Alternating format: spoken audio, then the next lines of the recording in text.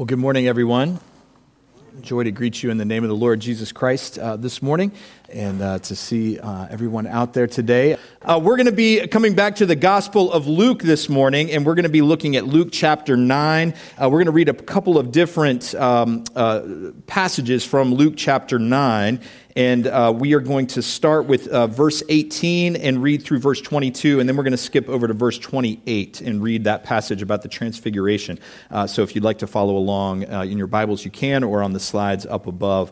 But let's pray before we read this morning. Gracious God, our Heavenly Father, we give you thanks, as always, for the gift of your word. We thank you, Lord, that you have spoken to us, that you have revealed yourself to us through your word, through your Holy Spirit, and mostly through your Son, Jesus Christ, and that you have allowed us to know who you are, that you have allowed us to know what you are about, what you are like. And so we pray, Lord, as we go through this life of faith, that you would allow us to come to know you more and more each day. And we pray this morning that you would speak to us once again from your word, that you would quiet our hearts and our minds this morning, so that whatever you have to say to us today, that we would be ready to receive it. And we ask this all in Jesus' name and for his sake. Amen.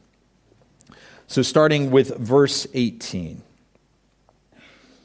Once when Jesus was praying in private and his disciples were with him, he asked them, "Who do the crowds say I am?" And they replied, "Some say John the Baptist, others say Elijah, and still others that one of the prophets of long ago has come back to life." "But what about you?" he asked. "Who do you say that I am?" Peter answered, "God's Messiah." Jesus strictly warned them not to tell this to anyone. And he said, "The Son of Man must suffer many things and be rejected by the elders and the chief priests and the teachers of the law, and he must be killed, and on the third day be raised to life." And then skipping ahead to verse 28. About 8 days after Jesus said this, he took Peter and John and James with him, and he went up onto a mountain to pray. As he was praying, the appearance of his face changed, and his clothes became bright as a flash of lightning. And two men, Moses and Elijah, appeared in glorious splendor, talking with Jesus. They spoke about his departure, which he was about to bring to fulfillment at Jerusalem. And Peter and his companions were very sleepy. But when they became fully awake, they saw his glory and the two men standing with him. As the men were leaving Jesus, Peter said to him, "Master, it is good for us to be here. Let us put up 3 shelters, one for you, one for Moses, and one for Elijah." He did not know what he was saying. And while he was speaking, a cloud appeared and covered them, and they were afraid as they entered the cloud. A voice came from the cloud saying, "This is my Son, whom I have chosen. Listen to him." And when the voice had spoken, they found that Jesus was alone. And the disciples kept this to themselves and did not tell anyone at that time what they had seen. I'll go ahead and read the next verse too. It says, "The next day when they came down from the mountain, a large crowd met them." This is the word of the Lord. Thanks be to God. So we'll continue with a little question and answer, since Ms. Stona set that up for us. How many of you are familiar with the book series or the movies, The Lord of the Rings? Is anybody familiar with these books, The Lord of the Rings? Okay, a lot of you are. Maybe have read them yourself. If you haven't, that's okay. You don't need to know the story to understand the illustration here. But I remember the first time I read through the Lord of the Rings trilogy was when I was in junior high school. I was maybe 12, 13 years old. I won't tell you what year that was. And I should confess, the first time I read it, I didn't actually finish them. I got about halfway through the second book and stopped. But I lost a little steam after that. But even back then, even the first time I read it, I remember that there was a character in these books who immediately drew my attention. And he became my favorite character in the books. And his name was Strider when you first meet him. His name is Strider in the books. And I liked him so much. When the movies came out a decade or so later, I was excited to see how this character was portrayed in the movies. I still remembered him and wanted to see who is going to play this character and what is he going to be like? What are they going to make him seem like in these movies? And even though I hadn't picked up the books in that time, I still was excited to see how Strider was going to be portrayed. If you have read the books, you know this, but Strider is this mysterious, shadowy figure in the books. And at first, when you first meet him, you don't know if he is a good guy or a bad guy when you first run into Strider. And whether you don't know whether you should trust him or not when he first appears in the books. He's a member of a group called the Rangers. They're men who roamed in the wilderness, and they were believed to have special powers.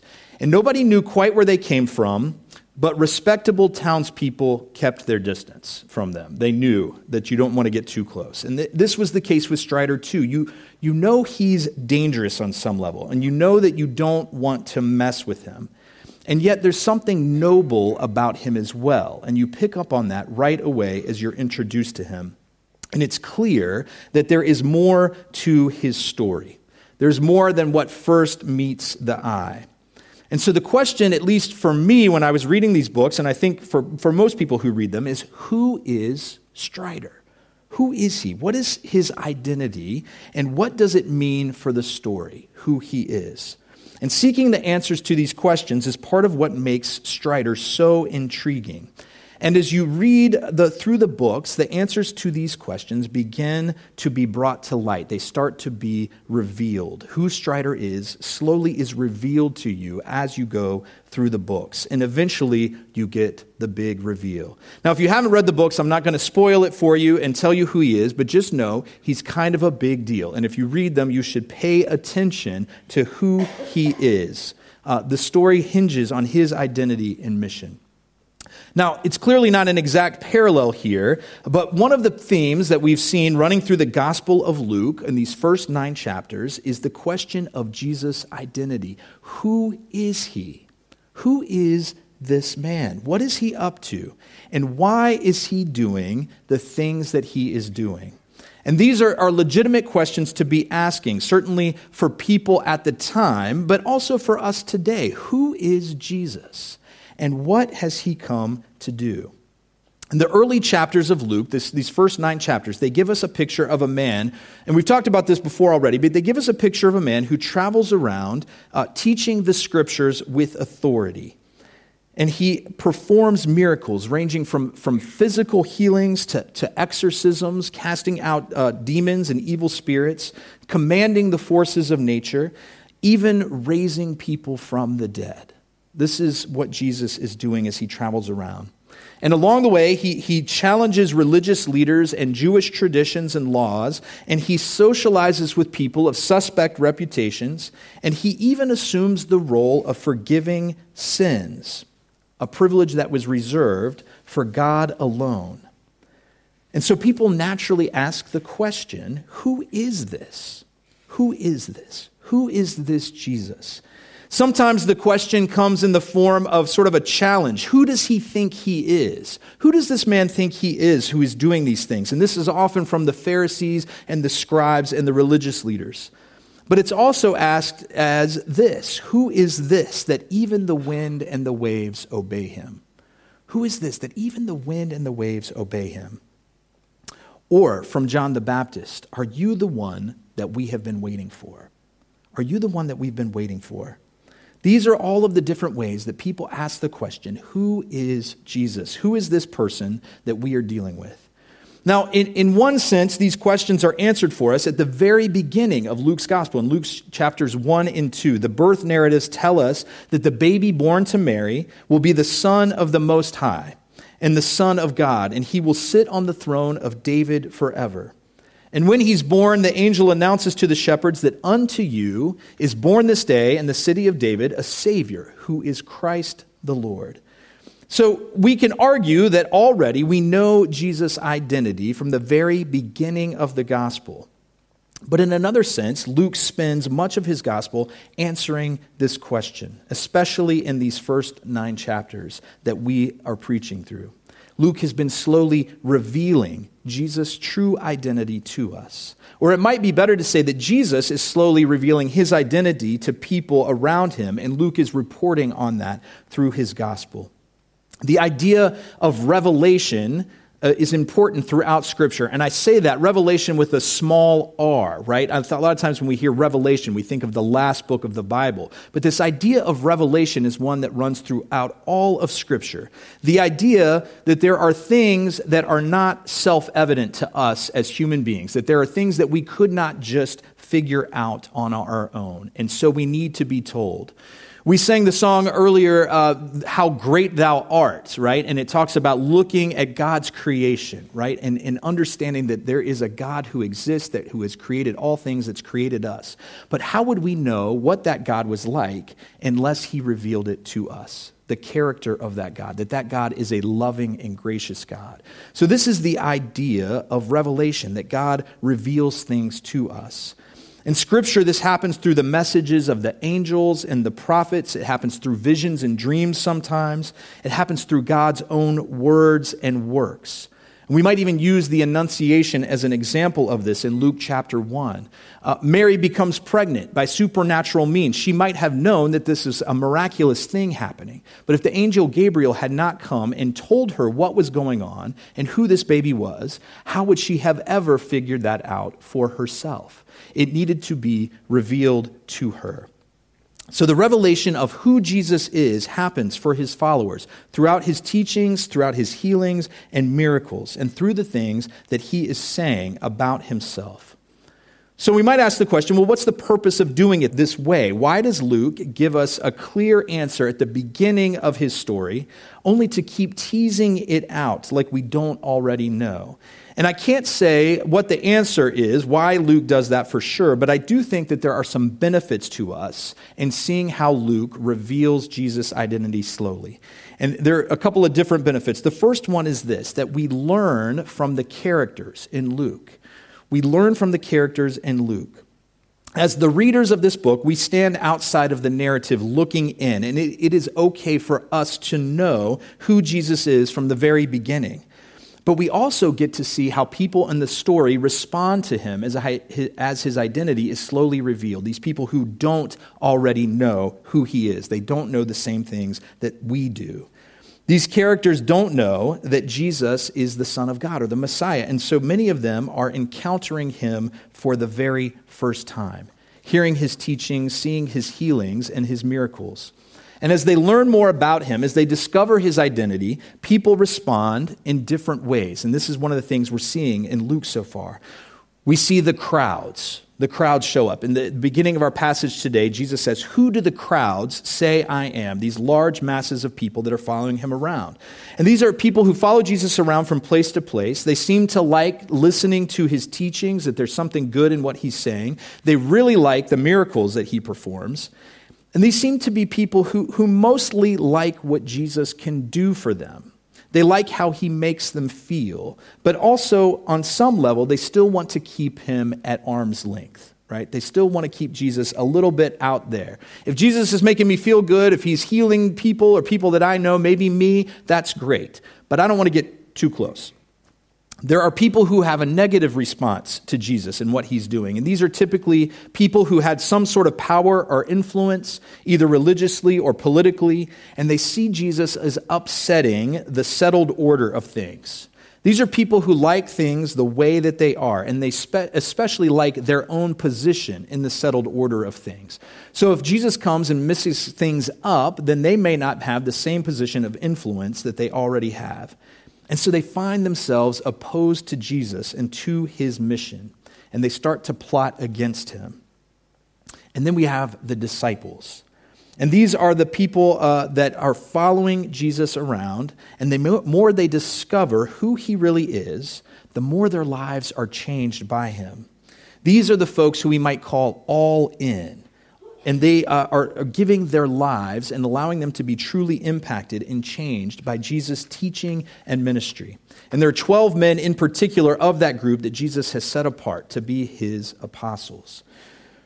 The thing that I love about these folks, these disciples, these all-in people, is that they're trying so hard to follow Jesus and to get it right, and yet they still can't seem to quite do it. That's an encouragement for us, by the way, these days, right? Those of us who are really trying to follow Jesus. There's something that they still seem to be missing all the time. Jesus sends out the 12 with the authority to heal people, to cast out demons, which they do. And then a few verses later, which Joe preached on last week, they're not sure how they're going to feed everybody. Even after performing these miracles themselves, they're like, well, we don't have enough food for everybody, Jesus. We might as well send them home, right? They still don't quite get it. They're learning who Jesus is slowly, and there's mixed results to all of this. But they are moving in the right direction. So we, the readers, learn from these characters and their encounters with Jesus. As they discover his identity and as they respond to it, it holds up a mirror for us too. What is our response to Jesus? What is our response to Jesus when we see all of these things? Do we mostly want him to do stuff for us and to make us happy? Is that our response to who Jesus is? We're good with Jesus as long as everything is just fine in my life. That's one way we can respond to him. Are we okay with Jesus as long as he doesn't upset the status quo of things? As long as Jesus, if I can use him and his teachings and what he says to keep life just the way I like it, then I'm good with Jesus and I'll be okay with him. Or are we like the disciples? Are we ready to throw in our lot with him and to stumble after him wherever that might lead, allowing him to transform our lives in the process? So when we see the way that these different characters in Luke respond to him, we have to ask ourselves, well, where do I fit into this picture as well? So that's one of the first benefits. We learn from the characters in Luke. The second benefit that is this. Another benefit of Luke writing this way is it teaches us what the Messiah is all about. We know from the beginning of Luke that Jesus is the Son of God, and knowing that by itself might allow us to just jump over all of this middle stuff straight to the crucifixion and the resurrection. We could find out that Jesus is born, he's the Messiah, he's the Son of God, and then just skip ahead to him dying on the cross and coming back to life. And maybe that would be enough for us to say we know Jesus died for us. But then we would miss all of these things that we are supposed to know about Jesus that come in the middle of the Gospels. We would miss the bulk of what Luke wants to tell us about who Jesus is and his character. Knowing that Jesus is the Son of God or the Messiah is important, but it's in these encounters with other people, which Luke details for us, that we learn what his character is, which in turn tells us what God's character is. We learn what God is like and what God cares about by looking at Jesus' life, as Jesus' life unfolds for us in the Gospels. This is how we come to know that God is a loving God, because of the way we see Jesus interact with other people. This is how we come to know that God is a personal God, by the fact that we see that he sent Jesus, his own son, to come and live with us. And we see the way that he interacts with other people and cares about their daily lives and their daily joys and struggles. This is how we know that God cares about our loved ones and our sicknesses and our griefs. We know because we see these traits in the life of Jesus himself. So without the stories of Jesus told to us in Scripture, we might have wrong ideas about the God that we worship, which would change what it means to follow him. So by learning that Jesus is the Son of God at the beginning of the book, we learn what he's like as we read, rather than putting it all together later. So that's, I think, the second benefit. We observe what Jesus' life is about. And the third one is this: repetition is good. Do we have any educators out there? Any teachers? Yes, we have some. Repetition is a proven teaching tool, right? We say the same things over and over and over again with the hope that it will sink in eventually, one day, sometimes with more success than others. But we hear these things over and over again, and repetition is good for us. What harm can it do to us to be told that Jesus is the Son of God in chapter 1, only to be reminded again later and then again later, right? This is who Jesus is. What we're told about Jesus in chapter 1 isn't necessarily going to stick with us by chapter 3 or again by chapter 9, and we need to be reminded. And what we really need is to be confronted by what Scripture has to say about Jesus on a regular basis. Who he was, what he's like, and what he is about. It's what we believe about these things that shapes the way that we live our lives as Christians. If we believe that Jesus cares about people who are poor and hungry, then we will care about people who are poor and hungry.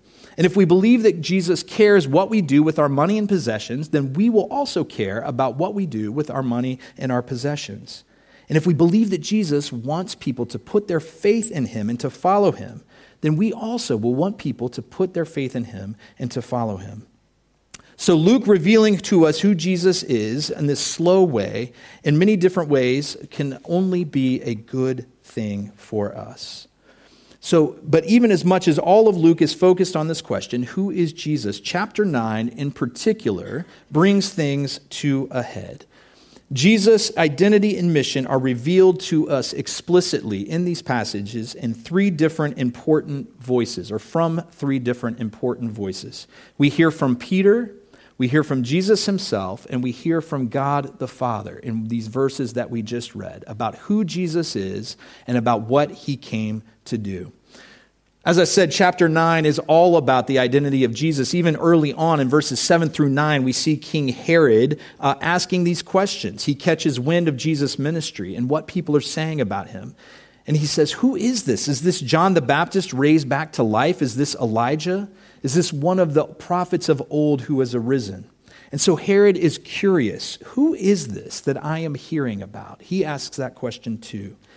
And then in verses 18 through 22, which we just read, we hear these same claims again. Jesus says, who do the crowds say that I am? And the disciples respond to him. They say, well, maybe an Old Testament prophet, maybe a returned prophet who's come back to life. Or maybe somebody who has come in the same spirit and power as these prophets. Maybe even Elijah. And the dramatic tension builds throughout this chapter until we get to the question that Jesus asks, the climactic question that he asks of his disciples.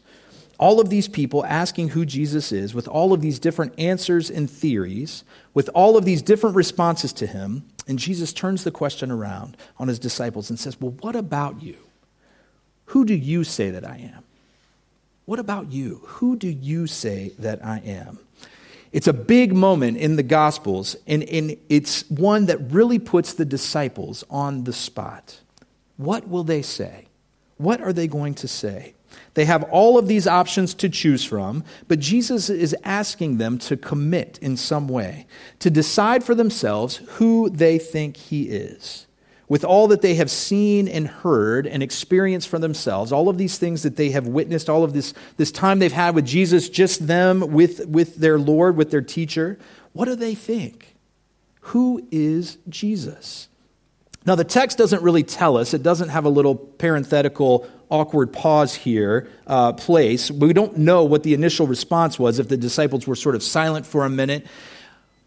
But we have Peter. And you have to love Peter, right? He's so impulsive. He's all heart, right? And I don't know if he just jumps in, but I kind of imagine that Peter just blurts it out, right? God's Messiah. Who do you say that I am? God's Messiah. That's who you are. And I think if I'm one of the other disciples, I have a sigh of relief. Thank you, Peter, for answering for us. We're off the hook now, right? It's this moment of revelation. It's a moment of revelation. The reality of who Jesus is being revealed. It's being revealed to the other disciples who are there. It's being revealed to us as the reader once again. And it's even being revealed to Peter. In Matthew's version of this story, Jesus says to Peter, God bless you, Peter. You didn't come up with this yourself, but it was revealed to you by my Father who is in heaven. This is something that you wouldn't just come up with on your own. It had to be revealed to you. Jesus isn't just another prophet of old, as great and rare as they are. He's not just Elijah come back, but he is something more. He is the one that they have been waiting for, the one that God has promised for so long, the one sent to deliver Israel, to save them. And Peter has seen and experienced all he needs to at this point. He is convinced that this is who Jesus is. This is his identity. which is why Peter has chosen to follow Jesus and to make Jesus and his mission what his own life is all about. Jesus is God's Messiah. It's the first big reveal from today's passage, and we hear it from Peter. And then the second big reveal comes right afterwards, and we hear from Jesus himself. Jesus immediately follows up Peter's confession with a statement about what he has come to do. He's the Messiah, yes, but what exactly does that mean? And that's another one of the questions that we keep trying to answer throughout Luke's gospel and all of the gospels. He's the Messiah, but what exactly does that mean? And Jesus tells us here, at least part of it, but it's not exactly what anybody was expecting. People assumed the Messiah was going to be a strong man. It was going to be a conquering hero. He was someone who was going to come and put the Roman Empire in its place. But Jesus here says that being the Messiah means suffering and rejection and death. Resurrection too, there is no question. But it was going to look like a defeat before it looked like victory. Jesus says the Son of Man must suffer many things, and he must be killed, and on the third day raised to life. This victory that Jesus was offering wasn't exactly what people were looking for. It's not the way that they expected it to come about. But Jesus is saying this is the way things are going to be. God's Messiah doesn't use worldly means to achieve his purposes, to achieve his victory, but godly ones, which include in humility and obedience and the sacrificing of his life for the sake of others. This is the lot of God's Messiah and for his followers as well. It's significant that Jesus tells his disciples this right after Peter's confession. Once they are convinced that he is the Messiah, then he tells them what that is going to mean. They believe in who he is, and now they're ready to know what that actually means for him. Now, of course, they don't fully understand it yet, and we'll see that play out in the Gospels, but they won't fully understand until after the resurrection, until after they encounter the risen Christ. But things are being revealed to them as they follow. And this is a significant moment for the disciples to hear these things. And this brings us to the third big reveal. We're going to spend a little more time here with the transfiguration. It says that this happened about 8 days after this. So it's still pretty recently after these two first big reveals. These things would have been fresh in the disciples' minds. And Jesus went to pray, and he took Peter and James and John with him. And this passage, this episode, has much to say about who Jesus is and what he is here to do as well. It's what some people might call a high holy passage. It's one that sort of draws back the curtain for us, or it sort of breaks the barrier between heaven and earth. And we get to see something different happen here. It gives us a glimpse of what is going on a cosmic level. It shows us a big picture, if only for a moment. And in the course of this exchange, we are given an authoritative statement about Jesus' identity by the authoritative voice on the matter, who is God the Father. In this passage, we see Jesus be transfigured. He is changed. His face is altered. His clothes become a dazzling white. We are seeing Jesus in his glory here. And this is, for most people, the most memorable part of the passage. It's what we remember. It's what gives the passage his name, that Jesus was in this sort of white as lightning appearance. And we are in this moment seeing Jesus for who he really is. His character, his person, they are all on full display in his appearance here. He is God of God, light of light, very God of very God, begotten, not made, of one substance with the Father, as the Nicene Creed says. Jesus is the Son of God, and he is holy. And this is what is being revealed to us here and to the disciples who were present. And this is worth reflecting on. This Jesus who we know and love, this Jesus who came so close, who we have such great affection for, who many of us call friend because he has called us friend, is also the Holy One of Israel, who alone is worthy to be worshiped and praised. And we should never forget that when we're dealing with Jesus. And then, not only is Jesus there, fully blindingly white, but we also have Moses and Elijah there with him, who are also appearing in glory. these two great prophets from Israel's history. And their presence there on this mountain tells us many things about Jesus' mission. Moses is the great prophet of the Exodus. He's the greatest of the Old Testament prophets, many people say. He led God's people out of slavery and bondage and led them to salvation in the promised land. And then Elijah is the great miracle-working prophet who brought God's word to evil kings and to a wayward people, who called people to repentance, who proclaimed God's judgment on others, who raised people even to life. And he is also the one who is going to turn the hearts of the people to repentance on the great day of the Lord at the very end of the age. And so the presence of these prophets there with Jesus on the Mount of Transfiguration communicates to us that Jesus' mission is the continuation and the fulfillment of what God has been doing all along throughout Israel's history. God pursues his people and calls them back to himself and saves them from their bondage. In the Exodus, he rescued them from slavery in Egypt. For Jesus, he rescues us from our bondage to sin and to death, which leads to freedom from all kinds of bondage in our lives. Elijah and Moses here, they speak to Jesus about his departure in Jerusalem. And they're talking about his death on the cross. But the word here for departure, that's translated departure, is Exodus.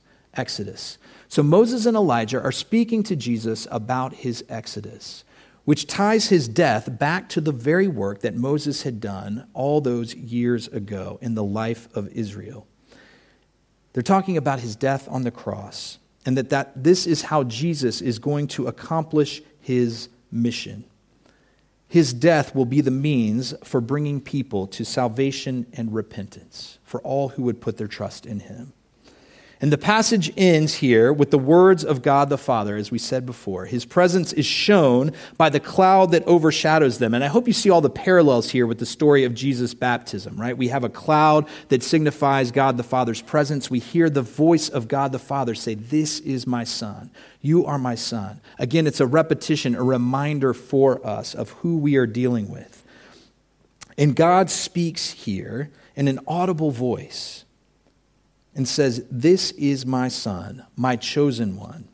Listen to him." It's not common, even in Scripture, to hear God's audible voice. And so when it shows up, we really should listen to it. As my New Testament professor said, take the word of the Lord. When you hear God speak in Scripture, pay close attention to what he is saying. And here we have God the Father speak, saying, "This is my Son. Listen to him." The Father affirms Jesus as his Son, as the Holy One, the Messiah. And by calling Jesus his chosen one, he's not just saying the same thing again. It's not another way of saying this is my Son, but he's tying Jesus to the servant of God in the book of Isaiah, the suffering servant who redeems Israel at great cost to himself. For Jesus, his identity as the Son of God inevitably leads to the cross, as he told his disciples, to his suffering and his death on our behalf. This great and holy God lays down his very life for us so that we might be saved. This is the character of Jesus. This is who he is. His holiness, his glory, his crucifixion and resurrection, and our redemption, they're all bound together. This is what the Messiah has come to do. The final word that God gives here is one of discipleship, or what it means to believe in and follow Jesus. And this passage covers the two big questions of all of Scripture. Who is Jesus? What does he come to do? And I'll add another one. What does that mean for me? And I think there's a few takeaways for us from this passage. And the first one is this. It goes back to Jesus' big question to his disciples earlier, where he says, "What about you? Who do you say that I am?" If you've heard this passage before, if you heard somebody preach on this passage before, you've probably heard this said, but it's worth saying again. Again, repetition is good. It's a question that we can just read over in Scripture and pass over it like it just applied to the disciples, but really it's one that we have to ask of ourselves. It's one that Jesus confronts with every person who is introduced to him in some way. What about you? who do you say that Jesus is? When you look at all we see in the Gospels, when we look at the things that Jesus has said, the things that he does, the way that people respond to him, when you look at the way that people respond to Jesus now and the way that he has worked in other people's lives, what is your response? What is your response to that question? You can choose to ignore the question and pretend it doesn't apply to you. You can remain non-committal about it. I don't want to answer that yet. I'm still figuring it out. That's okay. These things can take time. But the question is still there for each one of us. And how you answer it will have major implications for your life. If Jesus is God's Messiah, if he is God's Son, if he did die on the cross and rise again on the third day to new life, then the response that he asks for is one of faith and of repentance, of turning away from our sin and of following. And he says that doing this will lead to full life in this world and in the one to come. So how will you respond to that question? What about you? Who do you say that Jesus is? How will you respond? If you respond with yes, if that's your answer to that question, then we can move to the next couple of pieces of application from this scripture. We see here that the life of discipleship begins with the words of the Heavenly Father. Listen to him. Listen to him. If you have come to a place where you want to follow Jesus with your life, then this is the first step. You start by listening. Start by listening. We are to listen. We listen in prayer. I don't know if you noticed this, but the beginning of each of these passages that I read today started with Jesus praying. Jesus himself prayed all the time, was always going to his Heavenly Father, seeking his counsel, having these times of communion with him, looking for his leading throughout life.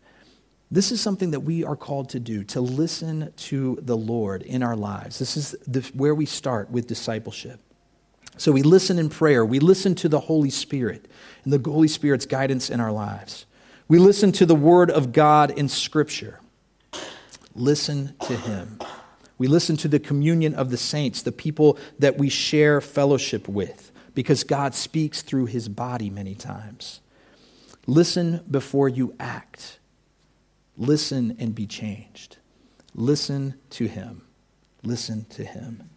And finally, we see that the life of discipleship means that we can't stay on the mountain. That's one of the reasons I wanted to read that last verse where they come down. And I think this is a really important thing for us to remember, for those of us who have already become the all-in type of people. Many of us have had experiences, whether we go on a retreat or a conference or even sometimes on Sunday morning, where we have these times of worship or teaching or fellowship or whatever they are, and we just don't want to leave. I remember last summer at youth, at TCK camp, talking to some of the students about this. I've had these experiences before where you think, it's so easy to believe in God when I'm at camp. And it's so easy to be faithful when I'm at this great conference where we're just singing worship songs all the time, or when I'm at small group and we're praying, whatever it is. And so we, again, Peter, impulsive Peter, we want to say, let's just build tents here and we'll all just stay here for forever, right? That's what we want, because God's presence is so fully felt in these places, and we want to stay on the mountain. And I think we can forgive Peter for feeling this way and for saying what he's saying. Of course we want to stay there. You've got Moses there, you've got Elijah there, you've got Jesus there. Who wants to deal with other people, right? We just want to stay on this mountain, right, with Jesus fully there, transfigured before us. But that is not what we are called to do. It's not what we're called to do. When we have these mountaintop experiences, which people call them, they are for a purpose. God is revealing himself to us in this way for a reason, and it's for the benefit of us, yes, but also for the benefit of the whole world, for the life of the whole world. And so we stay up on that mountain for a time, for a season, for as long as Jesus has for us, but then we are called to come back down and to re-enter into everyday life. These lives that we live with our families and our friends and our coworkers and neighbors and everybody else, and to live out this call to discipleship that God has placed in front of us. We cannot stay on the mountain.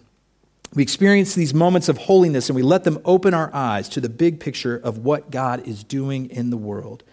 But then we follow the Holy Spirit back down into our regular, everyday lives, whatever those look like, laying down our lives as a witness to what Jesus Christ, the Son of God, has done for us all. So friends, what do you say? Who is Jesus to you?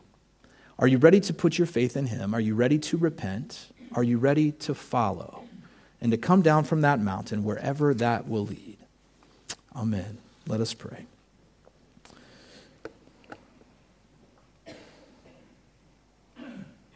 Heavenly Father, we thank you for the gift of revelation. We thank you that you have not left us to ourselves to figure all of these things out, but that you have shown yourself to us, that you have told us who you are, that you have told us that you love us, that you care for us, that we are precious to you.